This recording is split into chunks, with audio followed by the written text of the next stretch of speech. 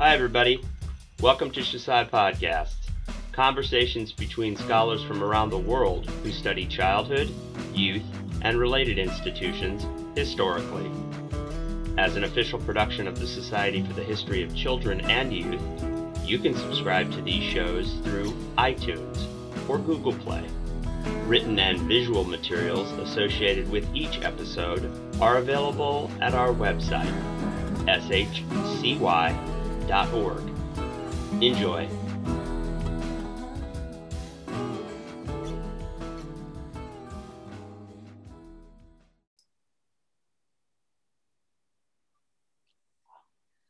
Welcome, Dr. Debbie Doroshow, and thank you so much for joining me today to have this conversation about your new book. Thank you so much for having me, Dr. Raz. So, emotionally disturbed, what does that even mean? So, emotionally disturbed is a category or a term that was used to describe children. It's still used today, but it really came into existence in the 1930s and 1940s to describe a particular new category of child. An emotionally disturbed child was a child who was really had tried to be helped by many different varieties of people, parents, teachers, other people in the community, and really everybody had given up on that child. And in some ways, the emotionally disturbed child was defined in that way, as a child who couldn't really be helped by most resources in the family or community. But it also referred to a child whose behavior was abnormal, whether that child acted out, was violent or rambunctious, or was abnormally quiet or restrained in ways that were deemed abnormal. But that category of describing children didn't actually exist prior to the 1930s or so. And today, while you can see it here and there, its meaning as a pathologic category of person that actually drove changes in health policy and medical and psychiatric care really started to decline in about the 1980s. And as we know, there are different kinds of people that can come and go in history, as Ian Hacking has described.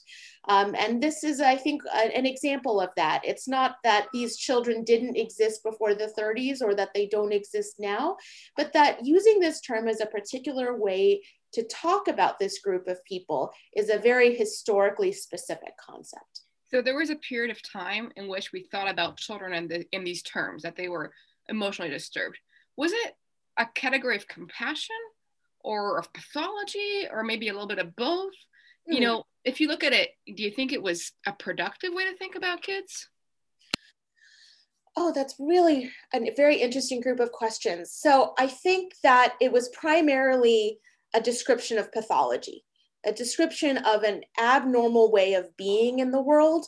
And that abnormal way of being was primarily, based on a child's behavior. And it was deemed to sort of be a result of the child's relationships with family members. It wasn't necessarily that the mother had deprived a child of love or the father had beaten the child, but in fact, it also incorporated the ways in which the child interacted with his or her parents and responded to those interactions. And so in some ways, it was also a term of compassion because many of these children had been exposed to sometimes very traumatic events in their upbringing. But on the other hand, the child, as mental health experts understood it, played a role in becoming disturbed with respect to how he or she responded to the environment around them. Was it a permanent category, or would they come in and out of this category? Would an emotionally disturbed child, would they, heal or get fixed? That's a great question. I think very rarely did children who were deemed emotionally disturbed kind of outgrow the category entirely. even the people that I talk about in my book who were perhaps among the most optimistic about their ability to salvage, and that's a term they used, children that everybody else had given up on, admitted that most of the time they weren't able to completely make the children normal again.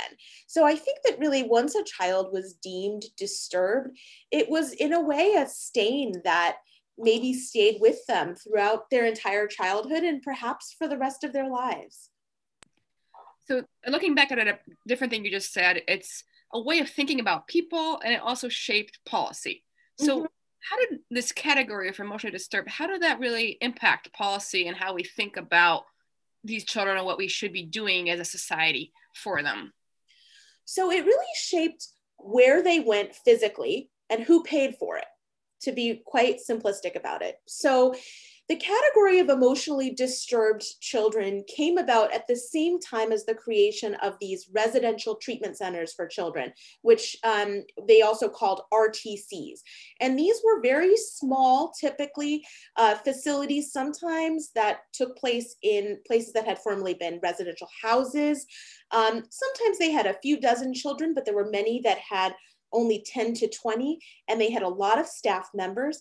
Many of them sort of arose from the ashes of other congregate institutions for children. So just as institutions like orphanages were becoming much less popular, there was sort of a group of leftover children that were being discovered who couldn't really stay in orphanages anymore. They were shutting down, but at the same time, the child guidance movement, which was trying to identify mildly troubled children and treat them in the community, these children really couldn't be treated in that setting either. And so in the effort to identify more children who were troubled in the community, but also close down some of these larger congregate institutions, there was this in-between group of children who were identified, who couldn't really be managed in the community, needed some sort of inpatient care. And so it was sort of in the cracks between these different groups emerged this idea of the emotionally disturbed child who could be cared for at one of these residential treatment centers. And I know this sounds odd, but it's almost as if these places and this type of person were entirely dependent on each other. One couldn't exist without the other. So did the diagnosis, did the emotional disturbed, that category, did that create RTCs, or did the RTCs create the category of emotionally disturbed? I think it's a chicken and egg situation. What I can point to looking at the archival sources is that they really came about together.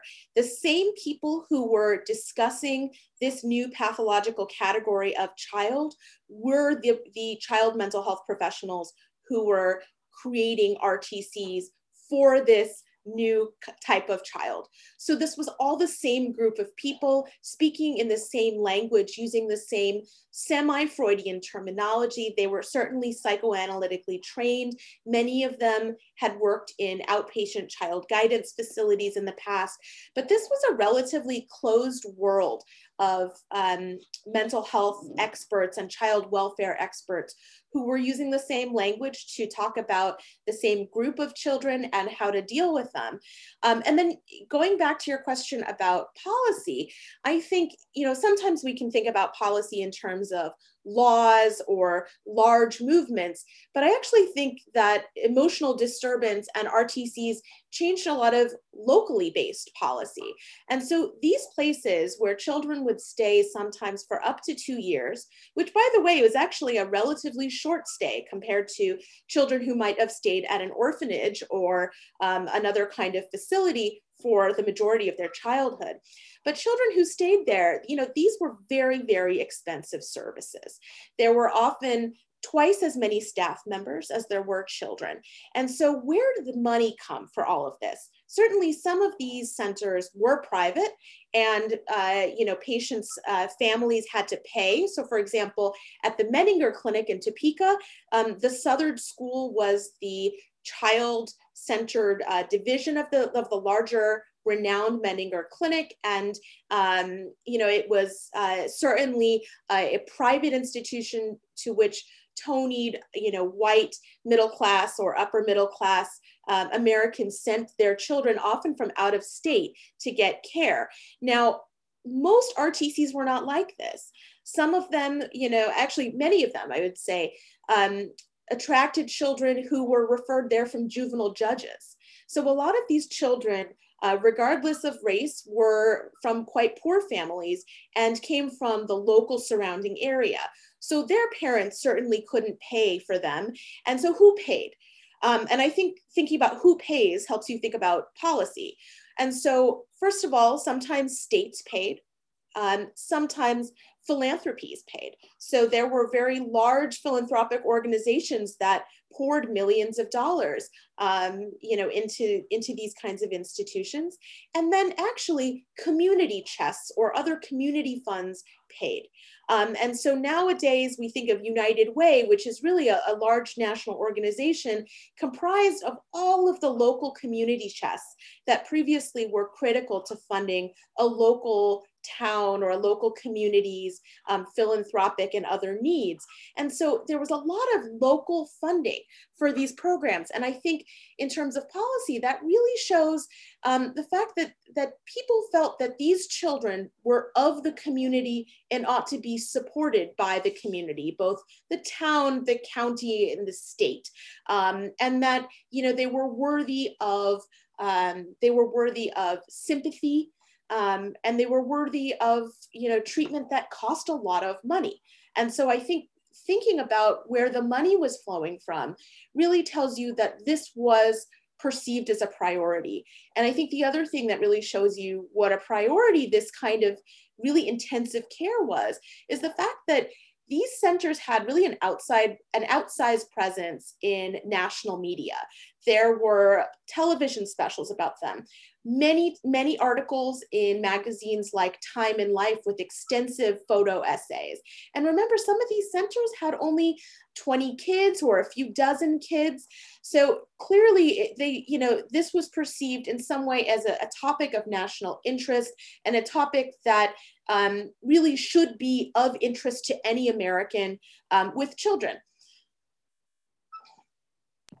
So it sounds like the creation of this category really led to big changes in policy in terms of how we think about who deserves treatment, what kind of treatment, and where this treatment should take place. And you're telling a really fascinating story of these RTCs that offered so many services, not just to rich kids, and not just to categories of privilege, but that anyone who was seen as emotionally disturbed suddenly was seen as worthy of this intense investment. I think that's true, but with a really notable exception. So I talked a lot about socioeconomic status, but what I haven't really addressed is race. Now, the majority of these residential treatment centers had official policies stating that they were open to children from any racial or ethnic background. And there was actually a very large study that was done by the Child Welfare League of America, in which these social workers traveled to over 15 RTCs and wrote detailed reports on the demographics of the children there. This was published in 1952, and got their official policies. And again, the vast majority of centers said they had no racially based admissions policies. And yet, at the majority of these centers by the 1950s, most had never admitted a single Black child.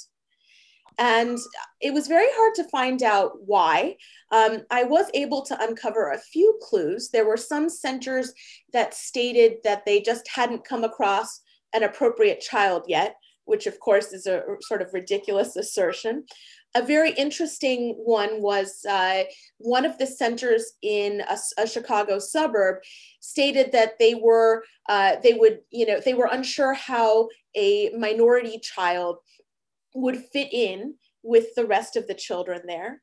And another stated that because of the way the treatment was structured, in which children lived in sort of proto-families with house mothers and house fathers really playing this sort of in loco parentis role to try to fix all of the family issues that children had prior to arrival.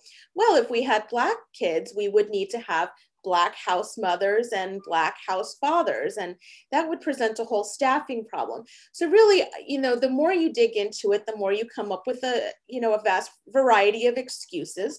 And this isn't terribly surprising, because even though the majority of people running these centers were very liberal, known to be, political liberals, this is still the 1950s. And again, there is state funding, there is philanthropic funding. Notably, the early centers were not in the South. They were in the Northeast, they were in California, and a lot were in the Midwest. So they weren't in states that were necessarily espousing, for example, school segregation, but this was still the 1940s, 50s, and early 60s. And so despite these policies that sounded enlightened, very few of these centers actually admitted Black or Latino children. There were a few really notable exceptions, including a center outside New York City called Wiltwyck, which actually had Eleanor Roosevelt as one of its patrons, which specifically was founded by liberal justices like Justine Wise-Pollier with the goal of helping Black and other non-white children get the same kind of expensive, intensive care that white children were getting everywhere else. That's a fascinating story. So I guess that's one way we know that these RTCs were really kind of good or considered a positive thing, in as much as they were hoarded only for essentially white populations. Exactly. And so, where were the Black children going? Well, a lot of them were going to these places called reform schools, also known as training schools, which were these really punitive, work-based places for children who had been deemed delinquent. Now, plenty of white children went there too. Another difference between the two institutions is that RTCs often took school-age children, whereas training schools were really intended more for teenagers. But people who went to training schools, were often physically abused, which was not a feature of RTCs, which were strongly opposed to any kind of corporal punishment.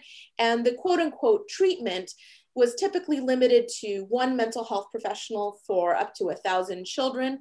And really their issues were deemed, related to rule breaking, right? Or law breaking, juvenile delinquency. Whereas at RTCs, that same behavior, even if still, the term delinquency was still used, was really deemed sort of behavior reflective of a deeper emotional disturbance and worthy of intensive psychiatric care.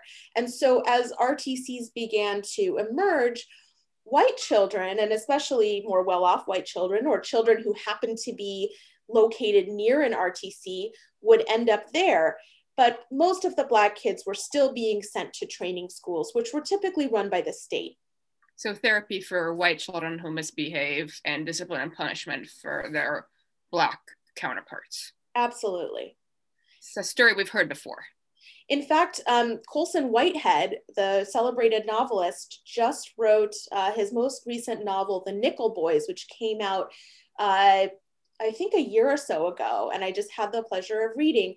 And it was like reading a novel that had been written about part of my book, because it was about a young Black boy who had committed really a exceedingly minor infraction and was shipped off to one of these places where abuse was rampant.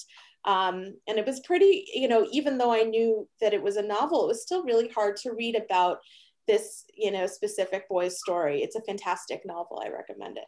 Thank you.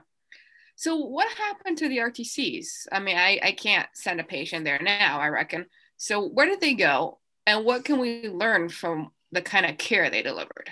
So believe it or not, they do actually still exist. The majority of places that I describe in my book still exist in some way, but they exist in sort of a new ecosystem of child mental health. So starting in the 1970s, of course, historians of medicine are familiar with the rise of third-party insurance. You won't be surprised to know that once people were getting insured, insurances did not want to pay for children to stay at these facilities for 2 years. So you start really seeing the rise of small mental health units in hospitals where children go only for crisis admissions. You also start seeing the rise of for-profit institutions, sometimes where there's a lot of physical abuse, in some ways sort of, making them a little more like the the training or reform schools I had mentioned before. So nobody wanted to pay for them anymore. And of course, by the 1970s, there is understandably a big move toward treatment in the community. Now, interestingly, these children, as I mentioned at the beginning of our conversation, have been defined in some ways by their inability to be quote unquote managed in the community. And now in the 1970s and really by the 1980s, there's an enormous push that everyone should be treated in the community as much as possible. However, there are still children who, no matter how hard we try, at certain points are not able to be treated in the community. And so these centers existed and they continue to exist. And in fact, the number of RTCs in the 1980s continued to grow, but they started really struggling for funding and they had to expand their missions. So what I found is that the majority of places that I studied actually opened a whole spectrum of services. They had partial hospital programs. They had community-based drop-in centers. They offered outpatient services. So they sort of thought about it as a spectrum of care, with inpatient care being, you know, only a last resort required for a limited period of time.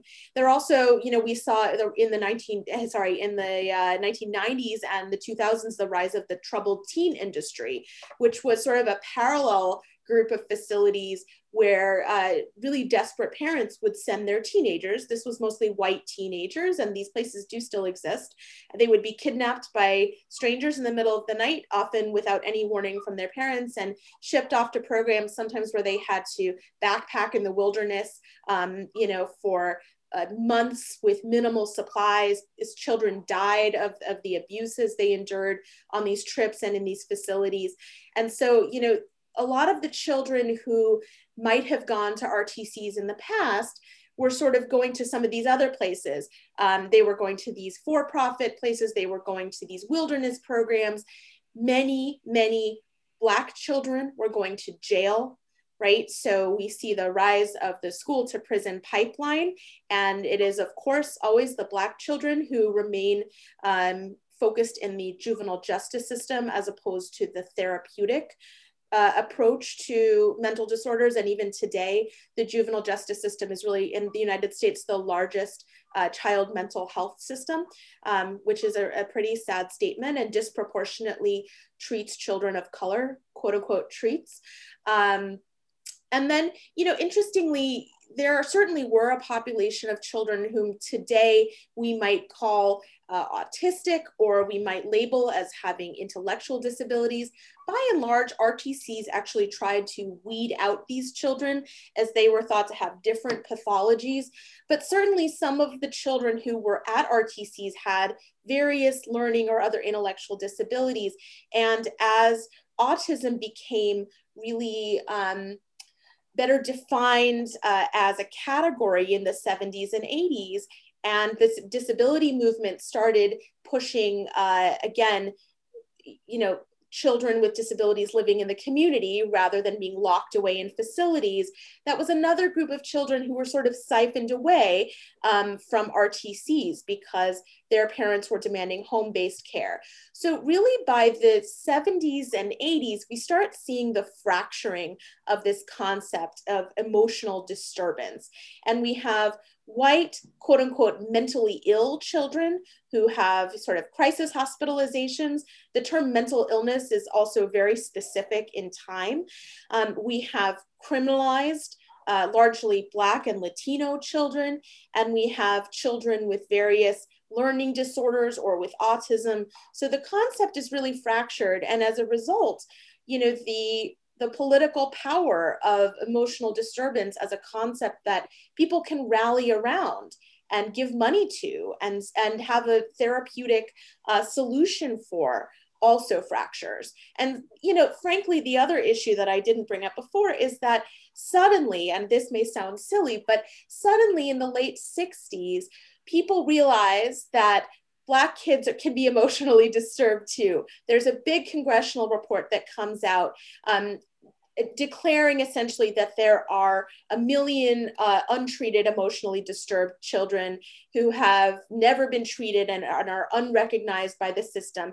And these tiny RTCs are just no match for this newly perceived crisis in child mental health.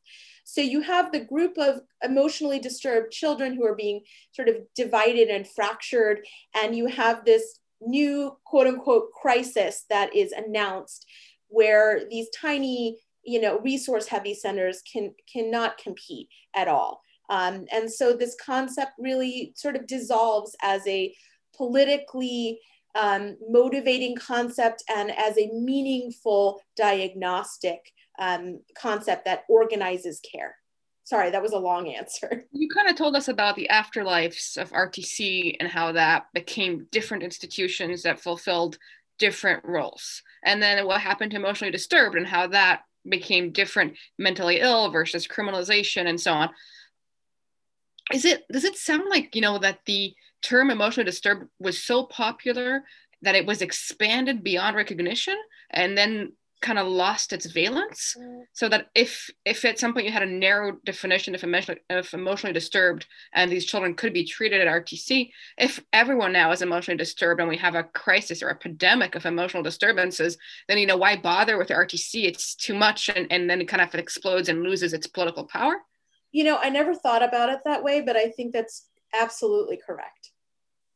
It's a very interesting story, like a story about how definitions change reality and how, we harness these concepts to change political, to really create political meaning and value. It's not something that I ever intended to write. It really just sort of came out of close reading of primary sources. And I sort of observed how the language they were using was very powerful. And how I also thought what they were doing in these centers was really quite remarkable. When you think about the history of mental health in the United States in the mid 20th century, which is my narrow, but, which has really been my focus to date. Also, I've done other research that's not focused on children. We think of a really dark time, right? Where adults are locked up in these enormous state mental hospitals getting very minimal care, an era where psychosurgery becomes popular, an era where desperate physicians are using various shock therapies because they're really trying to help patients in any way possible. And also an era in which wealthy Americans are able to access psychoanalysis and various types of talk therapy when they don't have to go, and be hospitalized. And so interestingly, this is really, in some ways, I found I was really struck by the optimism of these child mental health professionals that they could, if not fix these children, at least meaningfully help them so that they could be reintegrated into their communities.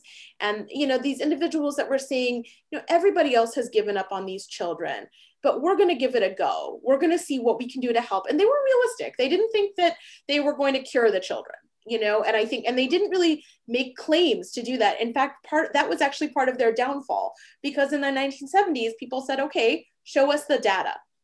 And they hadn't really collected the data. They hadn't really documented, what did it mean to be improved? They told a lot of individual stories, really striking stories about children who went on to have families of their own and would come back and visit and were very grateful to the organizations. They also talked about children they considered failures who went on to commit crimes or to commit suicide even. But what they didn't do is really try and rigorously keep track of the outcomes they were seeing. And that came back to bite them because people wanted evidence if they were going to pay for this expensive therapy. And RTCs didn't have that evidence to show them. That's really interesting. So there's a period of time in which we have these really resource intense, kind of full of dedicated professionals who really want to help children, but it's outside their communities and in a residential way. And then it really loses its momentum. So why does this story matter, Debbie? What can we learn from the story of these RTCs, their successes and their failures? I think there are a couple of really important legacies. Even though RTCs never became, a standard means of managing mental health issues in children, I don't see this as one of the stories of a medical treatment that failed and is interesting for various reasons. I think actually residential treatment centers helped develop the concept of milieu therapy in the United States, which is absolutely still in use. So we didn't talk about this before, but really, in addition to providing casework or talk therapy with parents and individual psychiatric analytic treatment with individual children, these children lived together. And the idea was that everything they did in that center should be therapeutic. So you had, there are fascinating sources. I have a book in which one of the baseball games played by the children is dissected. This child wouldn't let the other go first. Then they got into a fight.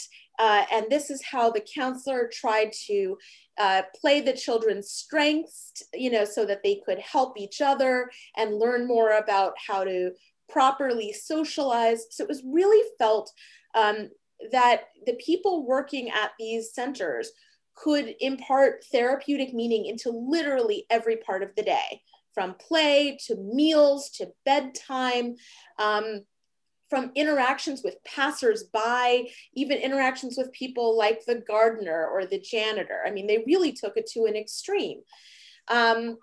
And so I think that was sort of a very interesting aspect of it. They actually wrote one of the most famous books ever written about residential treatment is called The Other 23 Hours. And that's intended to refer to what happens when the child's not in their 1 hour of therapy a week. Well, they actually felt that the other 23 hours were perhaps even more important to helping the child. And milieu therapy wasn't new, right? If we can, we can go back and look at, for example, Tooke's Retreat in 19th century England, and the idea that the environment and social interactions can be therapeutic in and of themselves. And certainly there were efforts during the Second World War, especially in England, to really beef up this new concept of social psychiatry and talking amidst groups. But I think that here in the United States, residential treatment centers were really critical to the growth and the maturation of milieu therapy. And I think that legacy is absolutely still in effect. I think we can learn a really important couple of lessons from this story, even from the failures of this story. First, I really, frankly, even though I try very hard to be balanced in my book, I can't help but be impressed by the optimism with which these professionals saw they felt that this was their calling. They felt that even though everybody else had given up on these children, that they were still worthy of help. And as a physician and just a citizen and historian, I'm very attracted to that concept, that idea that nobody is beyond help. I think that's a really important concept to remember. And I think that today, we really find that especially, Black and brown lives, children and otherwise, are especially devalued. And I'd like to see us remember that every life has value and that nobody is completely beyond help. The other thing I find really important about this story is that this was a time when, communities, states, philanthropies poured money into helping these people, into helping these children. There was a real concept of, the idea that the community owed it, to these children to help them, that these were their children. And you can even see this in the literature. The children were deeply actually embedded in their local communities, those who were at RTCs. They often had sort of big brother or big sisters outside the institution. There were community groups who came in. Children who were doing better often did some jobs in the community or may have started to attend school in the community. So they really tried to impart this idea of community embeddedness in both directions. And I think we've now gotten to a place where instead of them being everybody's children, they're now nobody's children, right? There is no funding. There is really, really minimal funding for child mental health. Again, the juvenile justice system is our largest child mental health provider and doesn't provide much mental health care, if any. And there is an enormous lack of child psychiatrists in this country. So it's very hard for even children with resources to get the help they need. And so I think this idea of community responsibility for the vulnerable is a critical one that I take from the story. Thank you. That's fascinating. So maybe you can comment a little bit about your maybe somewhat unusual path. So you're a physician, you're an oncologist, you treat patients with cancer and participate in clinical trials for your patients. So how do you connect that to this book you've written about children and who are emotionally disturbed? And maybe comment on, how does thinking about this change who you are as a doctor? That's a great question, especially coming from another clinician historian who writes about children and takes care of adults. I think the first thing to say is that even though I certainly think all of these aspects of my life do influence each other, I also just really enjoy all of them. And sometimes they don't have to connect, and I think that's okay. I really love being a historian. I love thinking very deeply about recreating a moment in the past and thinking about how people experienced it. And I really love treating patients. And sometimes the two have absolutely nothing to do with each other. And I think that's okay. I definitely had some mentors who thought I was a little bit crazy when I told them I wanted to be an adult cancer doctor instead of a psychiatrist, because I found, psychiatrists tend, in my limited experience, but I've interviewed a lot of them, and I certainly thought I was going to be one, but I found psychiatrists to be very interested in the humanities, very historically minded, interested in introspection about their own field and where it's come from. I've had the pleasure of giving a lot of talks to groups of mental health care professionals. And I love doing it because I get great questions. The audience is really engaged. They don't act defensive about their own history, which many doctors do, right? Because we don't want to be told as doctors that what we used to do is wrong. Sometimes doctors are even embarrassed by what their field did 20 years ago. So, certainly it would have been a lot easier in some ways for me to practice in the same field that I write about. But it turns out that I really love taking care of adults with cancer. And a lot of my practice it turns out to be, and I have actually never made this connection before, so I'm grateful for it. I do two things as an oncologist. I take care of patients with lung cancer, and I also help run a phase 1 clinical trials program. And what does that mean? Phase 1 clinical trials are how we first start to test brand new medicines for patients with cancer. The vast majority of patients who give of their time and their bodies and really and of themselves to participate in these trials are patients who don't have any standard treatment options left. And so in some ways, I think there are some parallels to my actors, but I think my patients are really much more equal participants in the decision to get therapy and in the ways in which we interact, although there's certainly still a major power imbalance.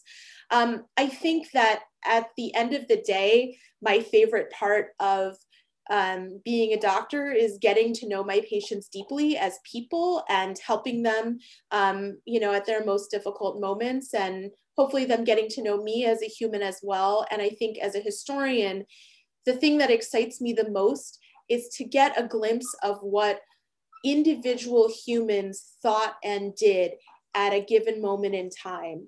When I'm able to find a story about something a child did or said, I can remember when I was at the Kansas State Archives in Topeka, I was looking at a logbook from the Menninger Clinic. And this was a book that the non-professional child workers kept sort of signing out to each other when one person was going off shift and somebody else was coming on shift. And there were the most, wild stories. Tommy, while I was downstairs, turned on all of the faucets and flooded the whole upstairs. And then Susie was jumping on the bed and everybody stole all of the chocolate and ate everything and got sick and threw up. And, there's some aspects of these stories that are absolutely universal. And some of them that are just so specific that it makes you, it's hackneyed, but realize that history is so much more than large movements or politics. And it's really at that individual level, thinking about what individual humans experience, that I most enjoy being a historian. So I think in that way, there's a lot of connection with what I do as a physician. And then lastly, I think I would say that being a historian, I hope, gives me more humility as a physician. Doctors are not super humble. We're not really good at that. And I think, being a historian helps me recognize how little medicine we actually know, how often medical theories change, our language changes, our categories change. And this is not just true in psychiatry. Our understanding of certain cancers has changed vastly over just the past few decades. And we've ping-ponged from thinking we were going to solve cancer with one certain approach to another approach to a third approach. And of course, there is no magic bullet, but our categories have changed as well. And I think that sort of perspective gives me an additional, I hope, humility to recognize that just because I'm giving the newest and greatest treatment, it doesn't mean that there won't be something different that pops up, or maybe that treatment won't turn out to be as great as I think it is. I think that probably makes me a better doctor. I know that my patients would rather I not say things like, I don't know, but there is a lot I don't know. And I try to honestly tell them that when I don't, because I think they deserve to know exactly what we do know and what we're not sure about. That's really interesting, Debbie. And I think what you say about history is also so applicable to medicine, because that history is, so much of it is the stories of people, and medicine is exactly the same. I mean, so much of medicine is just the telling and retelling of stories. And that's what we do as clinicians, as we elicit stories, we interpret stories, we package it into a story that makes sense. So, I mean, it's always, we're handing off stories. And I certainly see how you can connect that to your historical work. I love how you stated that. That was great. Well, that's been fascinating. Thank you so much for your time. And I hope that Thank you so much for your time, and I hope that the readers will go ahead and read your fascinating book on emotionally disturbed children. And I appreciate talking to you. You've been a wonderful friend and support for so many years, and I hope everybody goes out and reads your new book on the history of child abuse from UNC Press, which is sure to be a fascinating read for all. Thank you.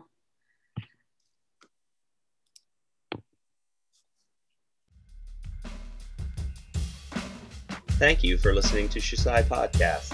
You can find more materials and features from the Society for the History of Children and Youth online, shcy.org.